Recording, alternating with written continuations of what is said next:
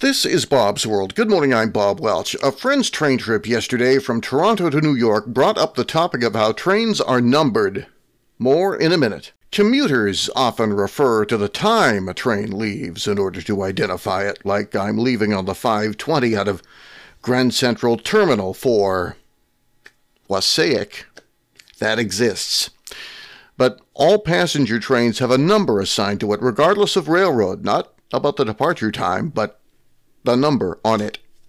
Numbered in such a way as to not confuse anyone, certainly not the dispatcher in charge of keeping every train on a different track, so that everything leaves and arrives on time or as close to it as can possibly be.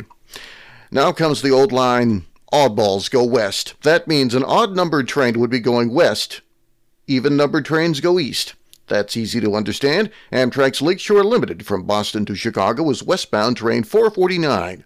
The New York section of the same train is 49, departing from Penn Station. Painting the picture this way makes it easy to understand that Chicago is clearly to the west of Boston and New York. But what if you're in Penn Station in New York, where some trains leaving for northerly points have an even-numbered eastbound number, and others have an odd westbound number? A train running from Washington to Boston or Washington to Montreal would each have an even eastbound number, because New Haven, Connecticut, and Boston on the route are clearly to the east of New York Penn Station. Another train running from New York Penn Station to Montreal has a westbound odd number. That's because it needs to have a number consistent with trains heading west to places like Buffalo, Niagara Falls, and Chicago as it goes up the Hudson River to Albany. But there's another twist.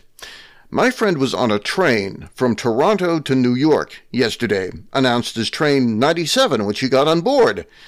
Then, unbeknownst to her, it became train 64 when it cleared U.S. Customs and continued its route to New York City, clearly to the east.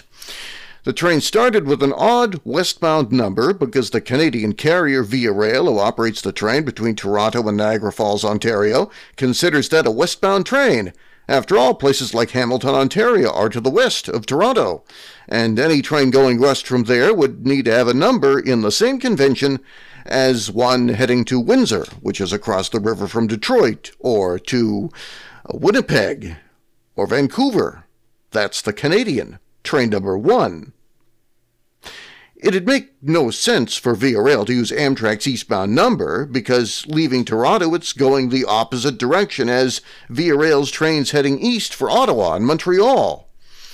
Back to the train from Washington to Montreal that has an eastbound number as it's heading in the same direction as trains between New York and New Haven, and then Boston. The Canadian National Railway gave that train a westbound number when it departed St. Albans, Vermont for Montreal, because it enters Montreal heading the same direction as trains from Quebec City and Nova Scotia.